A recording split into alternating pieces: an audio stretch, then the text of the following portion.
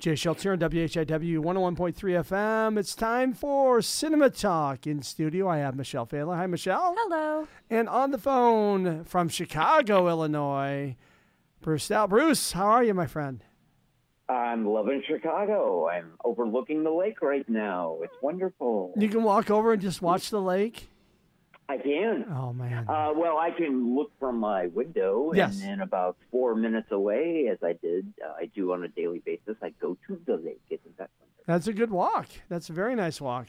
Very nice. Yeah. Now, when I lived in Evanston, we used to walk up to Northwestern, and that's right on the lakefront. It's just a beautiful campus, and Yes, it so is. I am extremely jealous of you. That's a good life, my friend. Well, come Absolutely. Yeah. visit. You don't have to be jealous. Yes. Yeah. Absolutely. All right. So, hey guys, how's everyone? Everyone doing well? Oh, yeah. Very well. Yeah. All right. Well, before we get into our main topic today, I just wanted to briefly jump into the Oscars. The Oscars are this coming weekend. Michelle or Bruce, you guys have any thoughts on the Oscars at this point? I just wanted to say I think it's very fascinating that maybe it's my perception, but I think crowd pleasers, or what we used to call popcorn movies, are kind of creeping into Oscar. We know the glaring Yes. one I'm referencing, as in Maverick. Yeah. You guys want to just touch on that, Michelle, Jay? Well, I think it's a good thing because, these are massively popular films. Like, I don't know anybody who didn't like Top Gun Maverick. I think that the popular voice should be represented within the Academy Award Best Picture selections. I think so for sure. I mean, and they're fairly high quality films in their own way. I mean, Sure. Avatar, technically is brilliant for sure. Yeah. Mm-hmm. Yeah, I think this is a product of when they expanded the Oscars to Yes. the Best Picture to like 10 films. To 10, yeah. From No, 5. yeah. I don't personally think there's any way that Avatar or Top Gun will win. Oh, no. But it's nice that they get that recognition. Exactly. I Yeah. have no problem. Top Gun, I don't know. There's one movie star, maybe one director who said, hey, Top Gun Maverick saved the film industry last year. I mean, it Yeah. I've heard that somebody else say that, yeah. Yeah. I mean, and I don't disagree with that. I mean, that movie ended up making $1.3 billion or 1.4. I mean, Cruise's highest grossing movie of all time, And that was a movie that was I heard, real quickly, guys, a really bizarre factoid. I was surfing around on the internet last night, and you want to hear something bizarre. So, as you just mentioned, Maverick, yes, maybe indeed single-handedly. But do you know what film for 1 week knocked it out of number one? Actually, I don't. So I'm curious. The Great Terrifier 2. No, Terrifier 2. Yes, I'm so happy to hear that. I love the Terrifier movies. They're so bad. They're amazing. Sorry. That's awesome. Anyway, but I heard I had to throw that in there. Thank you for sharing that, Bruce. That just made my day. Oh, hey, that's what I'm here for. That's what I'm here for. Well, I'll tell you, really what I'm looking forward to is I am hoping that Everything Everywhere All at Once absolutely dominates. Yes. That is such, it's a movie I actually went and saw by myself. I couldn't get my son to go. It is a fantastic film. It's such a great story, too. Michelle Yeoh, Jamie Lee Curtis, who is just a goddess. I don't know if you've seen the film of her talking at the SAG Award about, growing up, and she had she was hired, what she called a Nepo role because, her dad got her a job on Petticoat Junction, and she was fired off of Petticoat Junction, which led to her being hired for Halloween. Yes. John Carpenter. And then it. she becomes like the Scream Queen after that, Trading Places. Yeah. But she's never been really recognized, and she wins the SAG Award for her Best Supporting Role. Who she's just wonderful in that movie. Ke Huy Quan, who was Short Round in Indiana Jones and was I can't remember his name in Goonies, but he disappeared from Hollywood, couldn't get a job in Hollywood, and these guys hired him, and now he's like it's a great it's story. a tremendous story, and he Underdog. it's a tremendous underdog story, and he's just so glowing with just so happy that he was able to share his talent again. And he was actually I did not know this, but he was in Encino Man with Brendan Fraser and they actually, met up at one of the awards and they gave each other big hugs. And there's another person, Brendan Fraser, the whale, Brendan Fraser, who was part of the Me Too moment when he talked about being assaulted, essentially assaulted. Horrible. I mean, no one, just horrible. And how he's, found his career again. It's just wonderful to see that. I'm tempted to use the word redemption. And Hollywood does once in a while. Thank God. I wish it were more often, but yes, does offer redemption, like you mentioned, Short Round, or even the challenges that Jamie Lee had to go through, and especially Brendan Fraser, and to look at sort of like a renewal or redemption in their careers. It does make you smile. I like how you put that, Bruce. I just like to piggyback off of what you guys are saying. And also what Mike Schindler had mentioned a few weeks ago on the Weekly Movie Update is how we have these actors who have really just been doing great work for so many years and finally, or having big comebacks like Ke Huy Quan and sorry, I'm not going to call you Short Round. I finally learned your name, dude. I'm not going to call you Short Round anymore. And Brendan Fraser. And, and they're having these great comebacks. And we have these wonderful actors like Angela Bassett, Jamie Lee Curtis, Michelle Yeoh, who have been phenomenal for years and really haven't gotten the recognition that they deserve. Not that they deserve, I think, in my opinion. So I would, Was it Michelle Yeoh in Crouching Tiger, Hidden Dragon? Yes, which was I loved so much when I was in high school. That was one of my great introductions to like world cinema. Is this like her first nomination? This cannot be right. I think it may be, or one. I know. It's sad that I don't. She's didn't so look that good. Up. But that's what I'm saying. Here we have these. So I'm really rooting for Michelle Yeoh, Brendan Fraser, Ke Huy Quan, and either Angela Bassett or Jamie. I love my Jamie Lee. I love my girl. So, but either one I'd be happy with. Both deserving. Angela Bassett was wonderful in Black Panther. So go ahead, Bruce. What? I was just going to point out about Jamie Lee Curtis. It just turns out she's a terrific advocate for like a multitude of different causes. Yes. And she just stands up for what is right. Again, that's corny, but hey, I wish there was more of that in Hollywood. I wish there was more of that in the world. So, Well, she was there was a few years back where she was talking about body shaming. I mean, she's like, I am a 50-year-old woman. This is what happens to your body. This is what happens to your body. Yes, this isn't Trading Places anymore or Halloween or anything beyond. Obviously when she was younger, but she was rocking it. I mean, she was a beautiful woman. And she still is a beautiful woman. And she's very intelligent, and she was, stunning at the SAG Awards. I mean, she's just an incredible speaker, very in control of the moment, and she's very cool. And talking about cool parents too, Janet Leigh and Tony Curtis. Holy cow, Well, let's not overlook her husband, Christopher. Christopher Guest. Who gave us a lot of great entertainment over the years. Pretty cool people to surround yourself, whether it's your parents, your husband, your spouse. So. You gotta wonder. I would love to ask her. Does your husband walk around quoting "This is Spinal Tap" in the house? These go to 11. Like awesome. He points at the fridge. He goes, "This goes to 11." I hope so. That'd be awesome.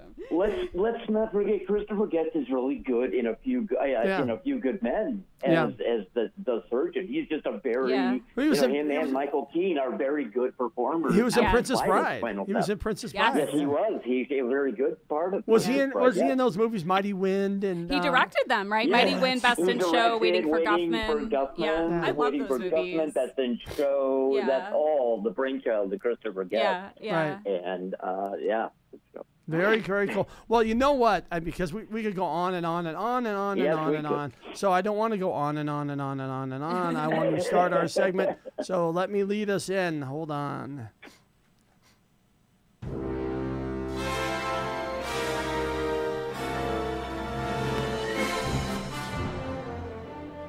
All right, and that means we are ready to start our actual Cinema Talk segment. And this week, or this month, we are talking about our favorite film composers who are not John Williams. Yes, let's make that clear.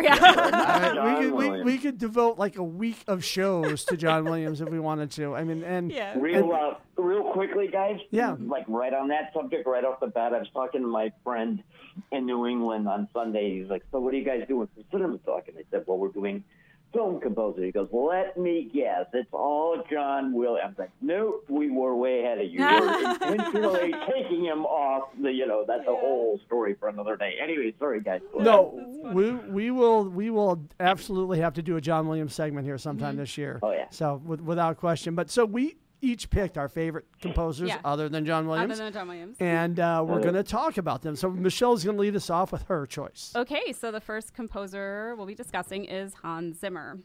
So he was born on September 12th, 1957 in Frankfurt, what was then West Germany. Don't think I have to clarify that, but I will anyway. He took piano lessons as a child, but wasn't great with formal music training and is largely self-taught, like a lot of musicians and composers are. Oh my gosh, I need. Okay, Ennio Morricone. Did I say it right? Yes, okay, the spaghetti western composer. I just tried to learn how to say his name for years. You did fine. Okay, thank you. Okay, so his score for Sergio Leone's Western or spaghetti Western masterpiece, Once Upon a Time in the West, is what inspired Zimmer to pursue a career as a film composer. So Zimmer worked with various new wave bands in the late 70s and early 80s. He is actually briefly featured in the music video for the Buggles video "Killed the Radio Star." You can see he appears in black playing a keyboard. So I just learned that. I had no idea. So the very first moments of MTV, Hans Zimmer was involved. Hans Zimmer was involved. Yep. So that's pretty fun to learn. Fitting. Yeah. In the early and mid-1980s, Zimmer collaborated with accomplished film composer Stanley Myers to create scores for films like My Beautiful Laundrette from 1985. His first solo score was for a film called Terminal Exposure that was released in 1987. He produced the score for the 1987 Best Picture winner, The Last Emperor. And this score was composed by a name I'm going to butcher, Ryuichi Sakamoto, one of Bruce's favorites, David Byrne, and Kong Su. His score for the 1988 anti-apartheid drama A World Apart led to his big break as a film composer, as it led Zimmer to being hired by Barry Levinson to compose the score for the 1988 Best Picture winner, Rain Man. So that's a pretty impressive. And if you didn't already think that was an impressive track record there, Zimmer also composed the score for the 1989 Best Picture winner, Driving Miss Daisy, and he received his first Best Original Score Oscar nomination for the Rain Man score. So in 1994, he composed one of his most critically and commercially successful scores, which is for one of my all-time favorite films, The Lion King. And my sister and I are 90s babies, so Lion King, Aladdin, Beauty and the Beast were Disney Renaissance era lovers for sure. And he produced Circle of Life, which of course was written by Elton John and Tim Rice. And I will share a really embarrassing story. I had a little too much to drink one night a few weeks ago, and I was blasting the Lion King soundtrack. So it was like Circle of Life was on full blast in my house. I'm like, I'm really glad like nobody's here because this is like super, super embarrassing. And of course I had to sing it, and I can't sing. So that's really charming of me. I know. we all could sing when we're alone. Yeah, right. Come on now. At least nobody had to hear it. Yeah, shower especially. Yeah. Right? It was caterwauling for sure. Not pretty, but yeah, at least I was alone. So he won his first Oscar for Best Original Score for The Lion King. He also earned a Golden Globe and 2 Grammys for this score. So Zimmer has been nominated for an Academy Award for Best Original Score 10 times, and he's won twice. For The Lion King in 1995 and for Dune Part 1 just recently in 2022. He has been nominated for a Golden Globe 12 times and has won 3 times for The Lion King in 1995, Gladiator in 2001, that's a great score, and also for Dune Part 1. Some of Zimmer's most well-known and respected scores include the ones for the films Backdraft from 1991, Thelma and Louise from 1991 as well, 2 films I watched. Oh, and another film I watched a bunch as a kid, A League of Their Own from 1992. Also, a film I didn't watch as a kid, but one I love, True Romance from 1993. He also composed the scores for As Good as It Gets from 1997, The Thin Red Line from 1998, and Gladiator, as I mentioned before. He has composed the scores for the Christopher Nolan films Inception from 2010, which I'm going to talk about in detail in a few, The Dark Knight Rises from 2012, Interstellar from 2014, and Dunkirk from 2017. So yeah, definitely a frequent collaborator of Christopher Nolan. So I absolutely just love the True Romance score. That was really my introduction to Hans Zimmer. That's when I really started to pay attention. I mean, of course, we've heard all these scores, but we might not know who composed them, right? So, but I first recognized Hans Zimmer's name when I saw his name on the credits for True Romance as the composer for the score. And if you've seen that movie, which I love that movie, it's a really unique sometimes very violent, but a very unique and, strangely enough, a very unique and charming romance film. Like, I actually really love Christian Slater and Patricia Arquette. They're great together, have great chemistry. And it's this really, like, simple, kind of quirky sounding score that you wouldn't think would work in a movie like this, but it does. Like, it's a really, really good score. So the other score I want to talk specifically about is the score for Inception. So this is, of course, a 2010 sci-fi film directed by Christopher Nolan, starring Leonardo DiCaprio as this extractor who can, of course, invade people's dreams and steal their secrets without their knowledge. He's offered a chance at redemption, which will allow him to basically clear his criminal record so he can return to his children if he can implant it rather than extract an idea from somebody's subconscious. So DiCaprio plays Dom Cobb, and he's, of course, mourning his wife's death, and he really wants to get back to his children, as I said before. I like this quote from Zimmer from the LA Times. When he was speaking about the Inception score, he said, "What I was writing was nostalgia and sadness. This character, Dom Cobb, DiCaprio's character, carries this sadness all the time that he cannot express." I really like that quote. I think it really perfectly sums up the feeling that you get from listening to this score, what it evokes. So specifically, I want to talk about the song Time. So this song plays during the much debated ending of the film when Dom is reunited with his children. Of course, it ends on that spinning top, and we don't know if it falls. So, of course, if he's still dreaming, then the top would keep spinning, and if he's in reality, it would fall over, but we don't know for sure because that's not that's not exactly revealed for sure. Right.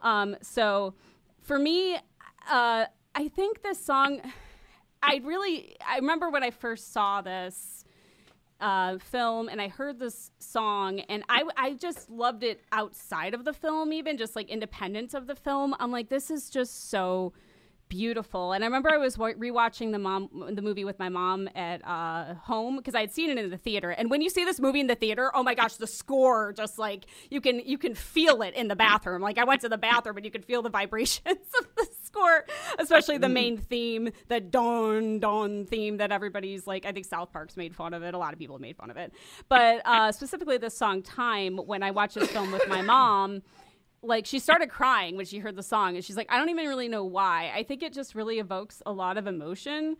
And to me, this song, I didn't actually come up with this idea. I want to credit some person on YouTube. I'm sorry, I tried to find your comment and I couldn't.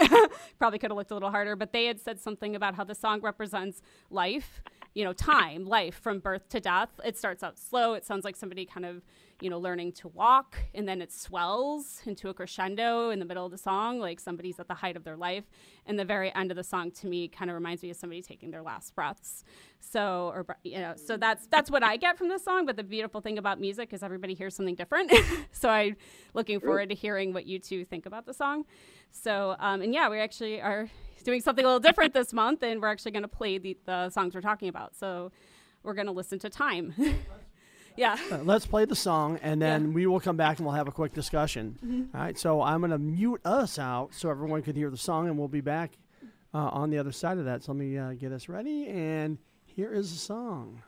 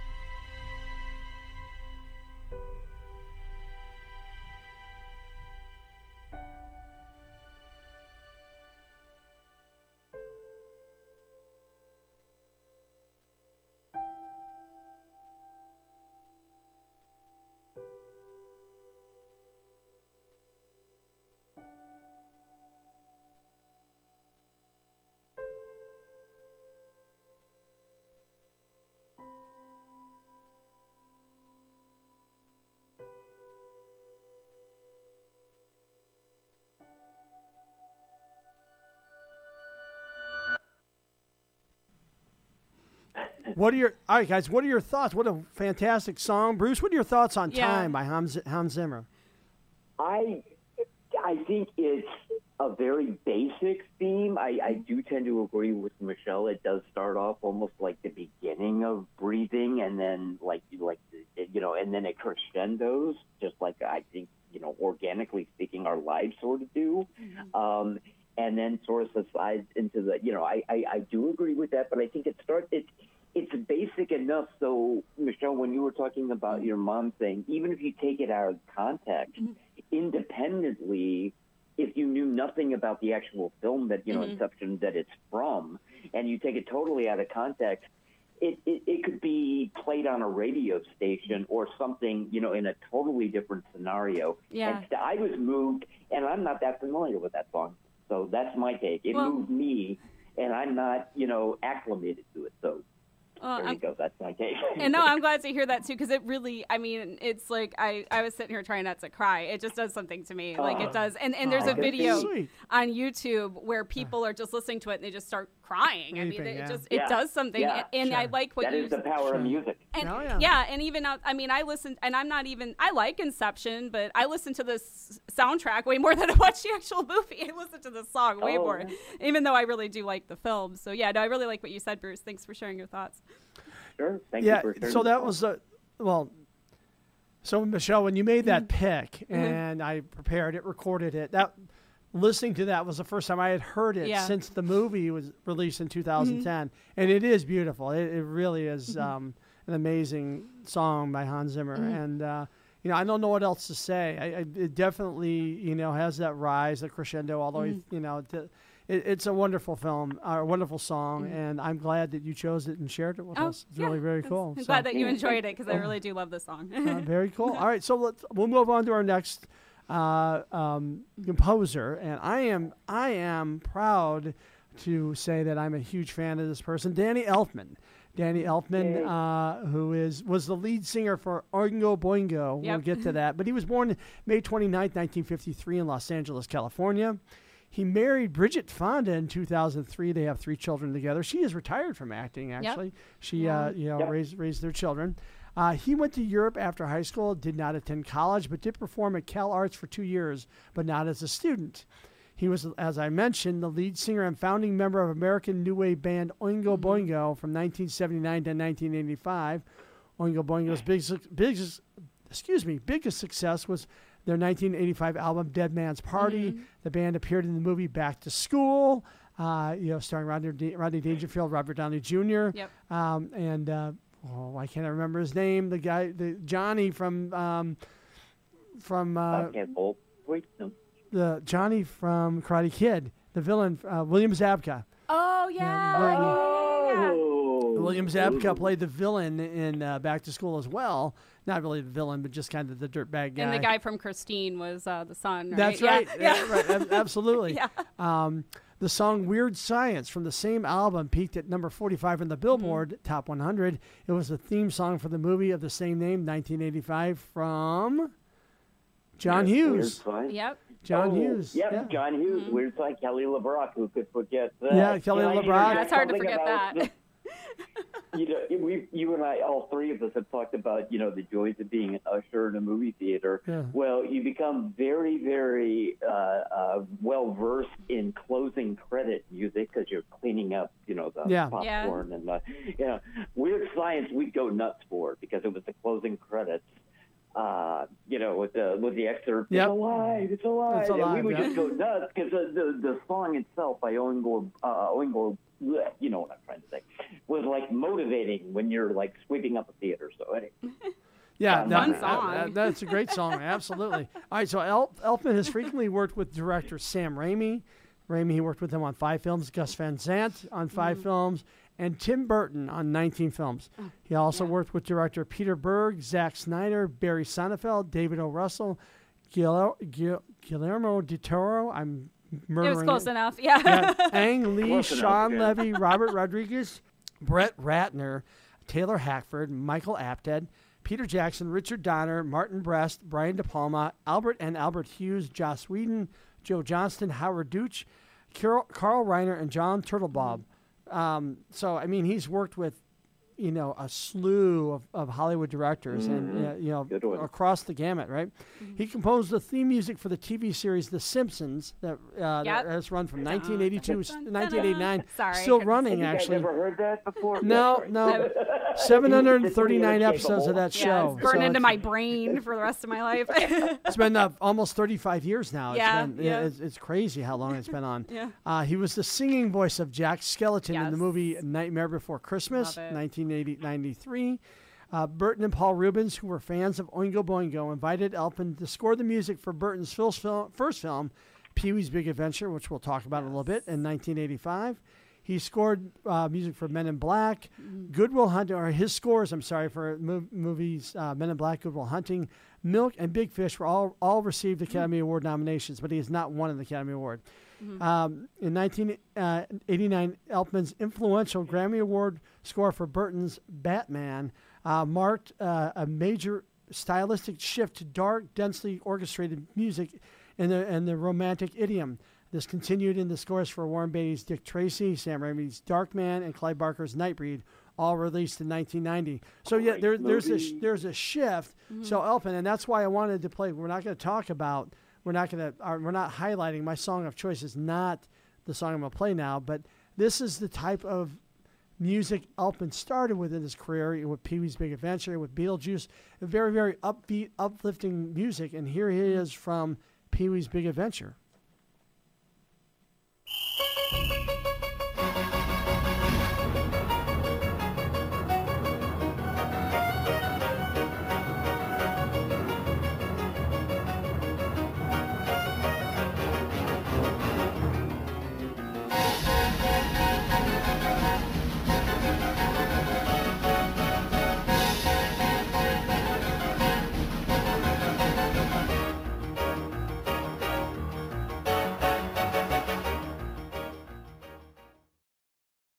I didn't want to do that too long, but I wanted to give you contrast. Why did you stop? I was dancing. Yeah, we were digging it. I was bopping. Yeah, but it is a fantastic beat, and really, it's one of the things that makes the first movie, his first film, so it stand out. That first film from Burton. Yeah. Absolutely. But so there was a tonal shift, and that shift happened with Batman.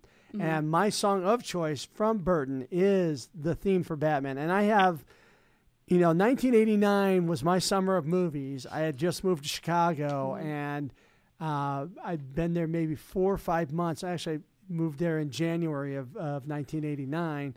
I lived with my friend Chris in Evanston, and I went to see Batman twice on the first day. I went to both theaters are gone now. I'm trying to remember the Eden's Theater, which was up on. Yes, Bruce. Do you remember the date of the first day? I do not remember the first release date. I got TV coverage because it debuted on my birthday. I'm named after Batman. Give us the date, Bruce. June 23rd. June 23rd. 1989. Debuted. The teaser posters had my birthday on them. There we go. And your name, too. Yeah. Anyway, I saw that film at the Eden's Theater. At the Edens, yeah. At like the 11 o'clock show, and then at the Lincoln Village Theater later that day with Kelly, actually, and my good friend Doug and his wife. So my memories flash back to this, when it first came on the screen, and how that sound kind of created the atmosphere for the movie. Very, very dark and foreboding. And I think Elfman just nails this, in my opinion. And I own this soundtrack. I used to listen to it a lot. So I want to play real quick for you. Here's Batman from Danny Elfman.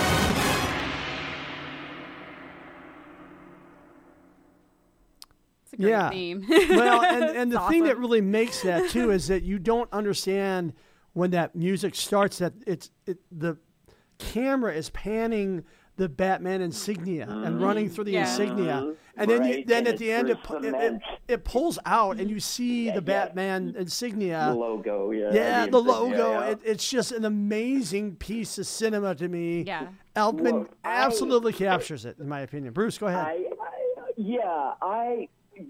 With all of the hype leading up to 1989, there was all kinds of controversy with the casting of Michael Keaton, and everybody knew about Nicholson and so on and so forth. So there was a lot of controversy that kind of live up to the Frank Miller dystopian Dark Knight.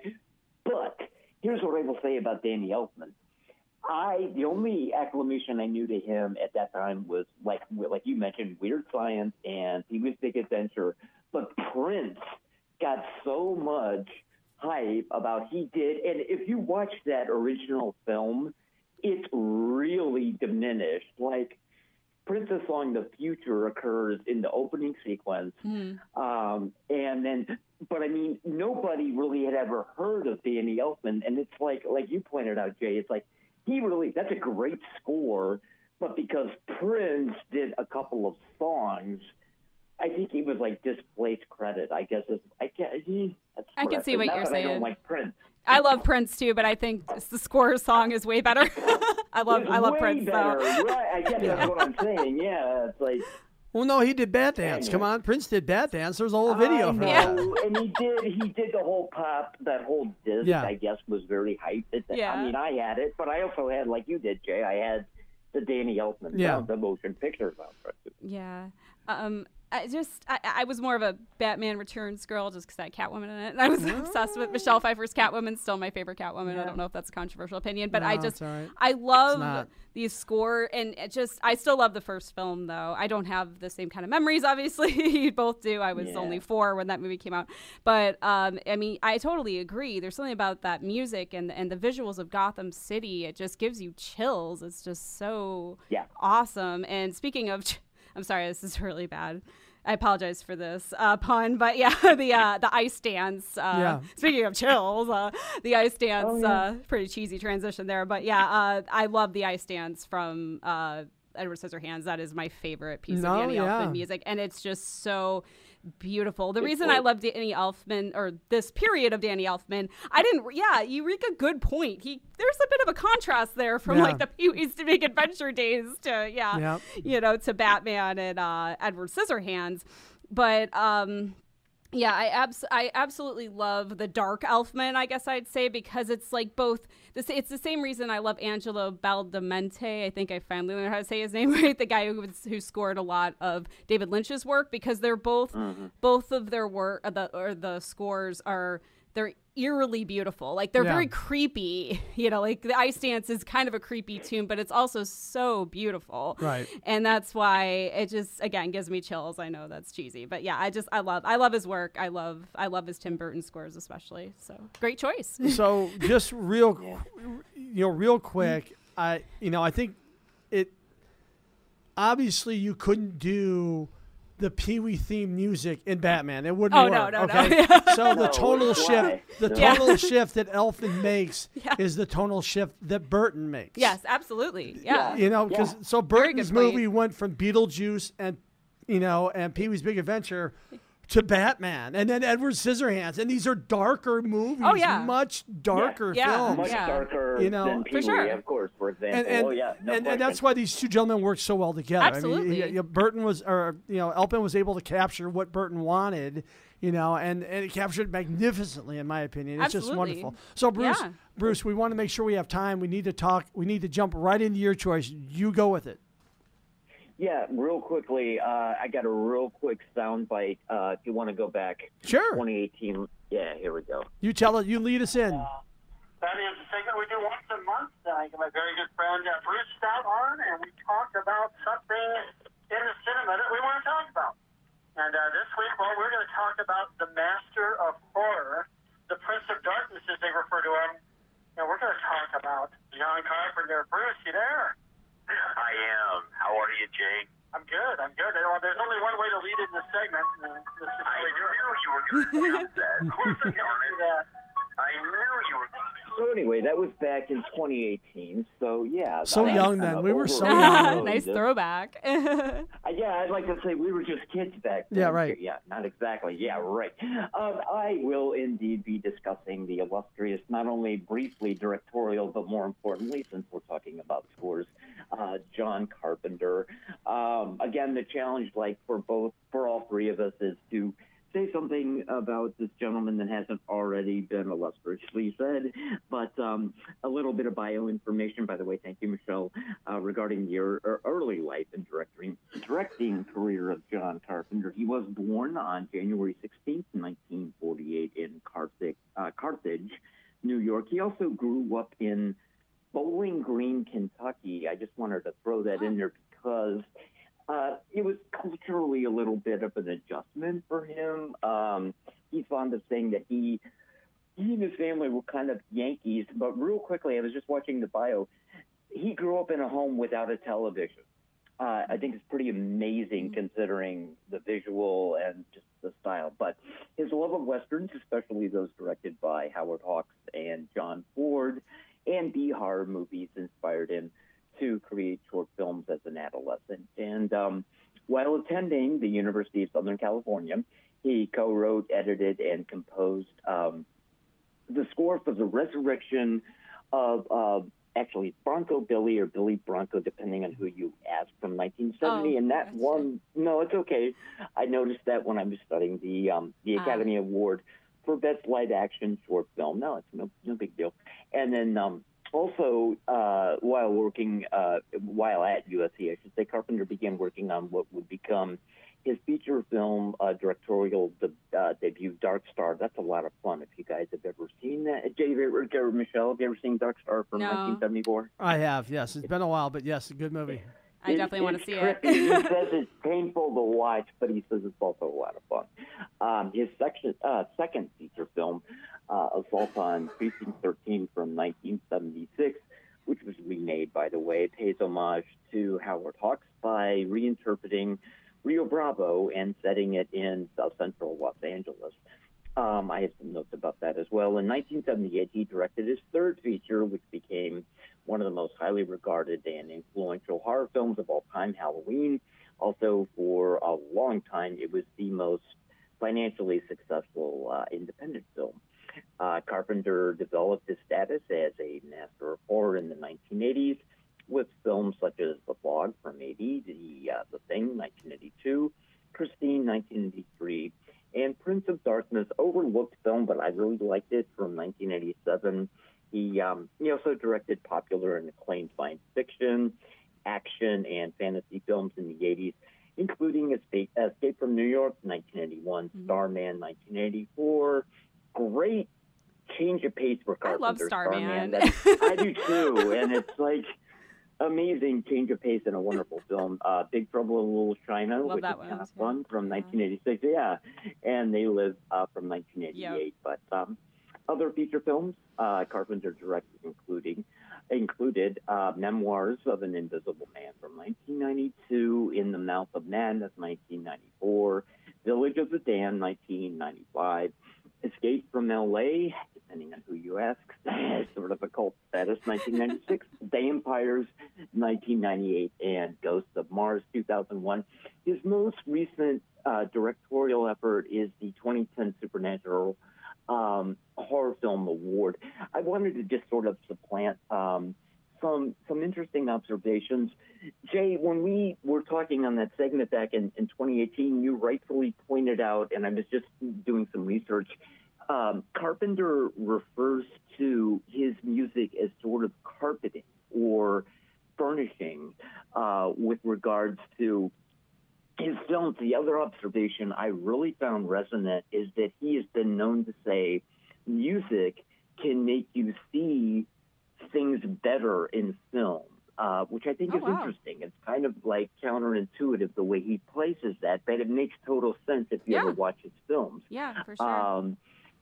Interesting, the Assault on Precinct 13 is actually a very, it was his first film prior to Halloween, but he said the inspiration was a combination of Led Zeppelin's Immigrant Song. So I went back and played that. And the second influence is, I think his name is, I can't think of the composer for Dirty Harry, like the Clint Eastwood, their Dirty Harry score. So it's a combination of Immigrant Song and the Dirty Harry score.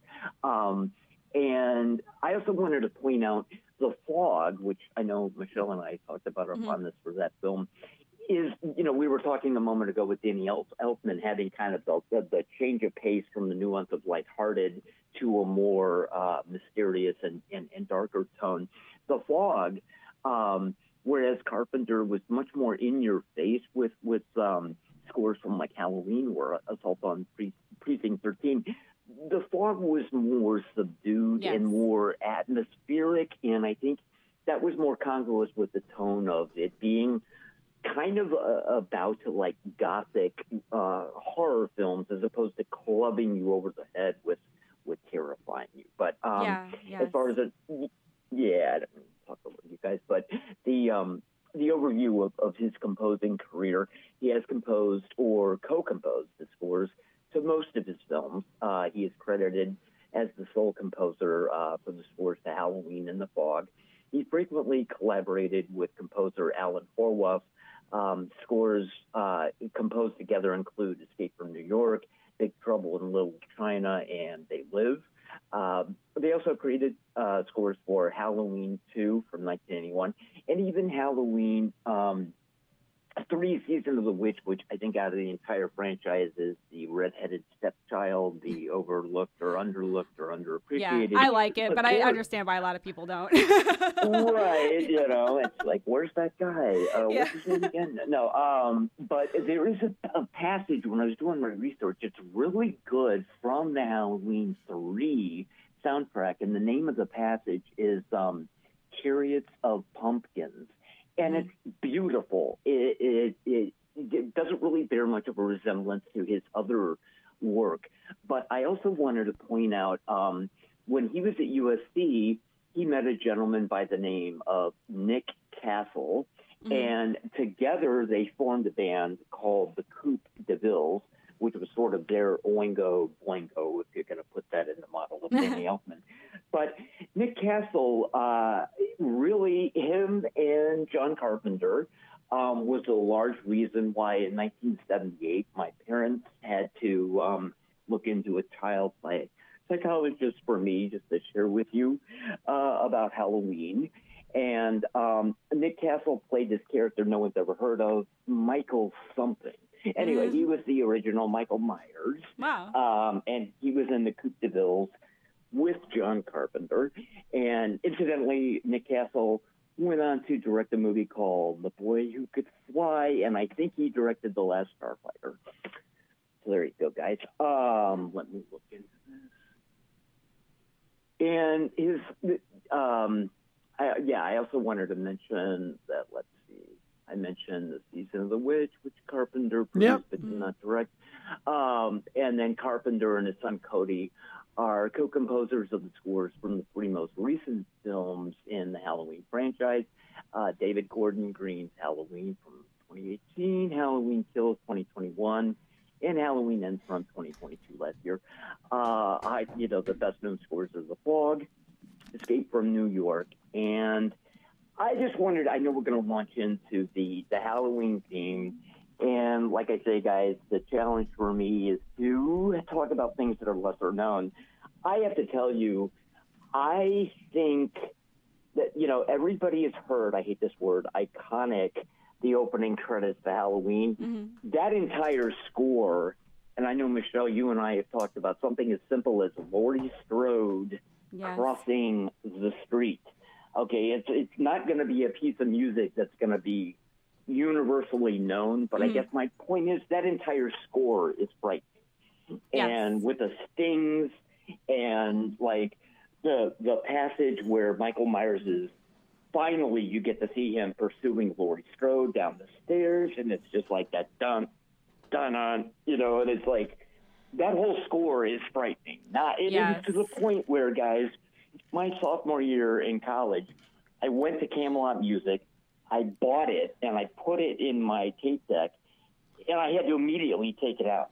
And I was 20 years old because I couldn't listen to it. So. Yeah. With that, guys, do you want to launch into a beat? Or I want to hear your guys' Super, super quick. I just want to say, like, I finally learned what that song. I used to just call it the dun dun dun theme. That's the one that plays while Laurie is walking down the street. It's called Laurie's theme. Yes. And I just really quickly want to say that, John Carpenter is the master of building atmosphere. That's why his films are so scary. That's why I love Halloween and The Fog, is because of the atmosphere he builds. It's not so much about seeing people get killed. It's that creepy atmosphere, and his music contributes to that for sure. I agree. That's exactly right. It is building atmosphere and a fear of dread as opposed to just coming out and showing it. But, Jay, what do you think? I completely agree, but let's jump right into it, and then we'll come back and talk about it real quick. Here we go.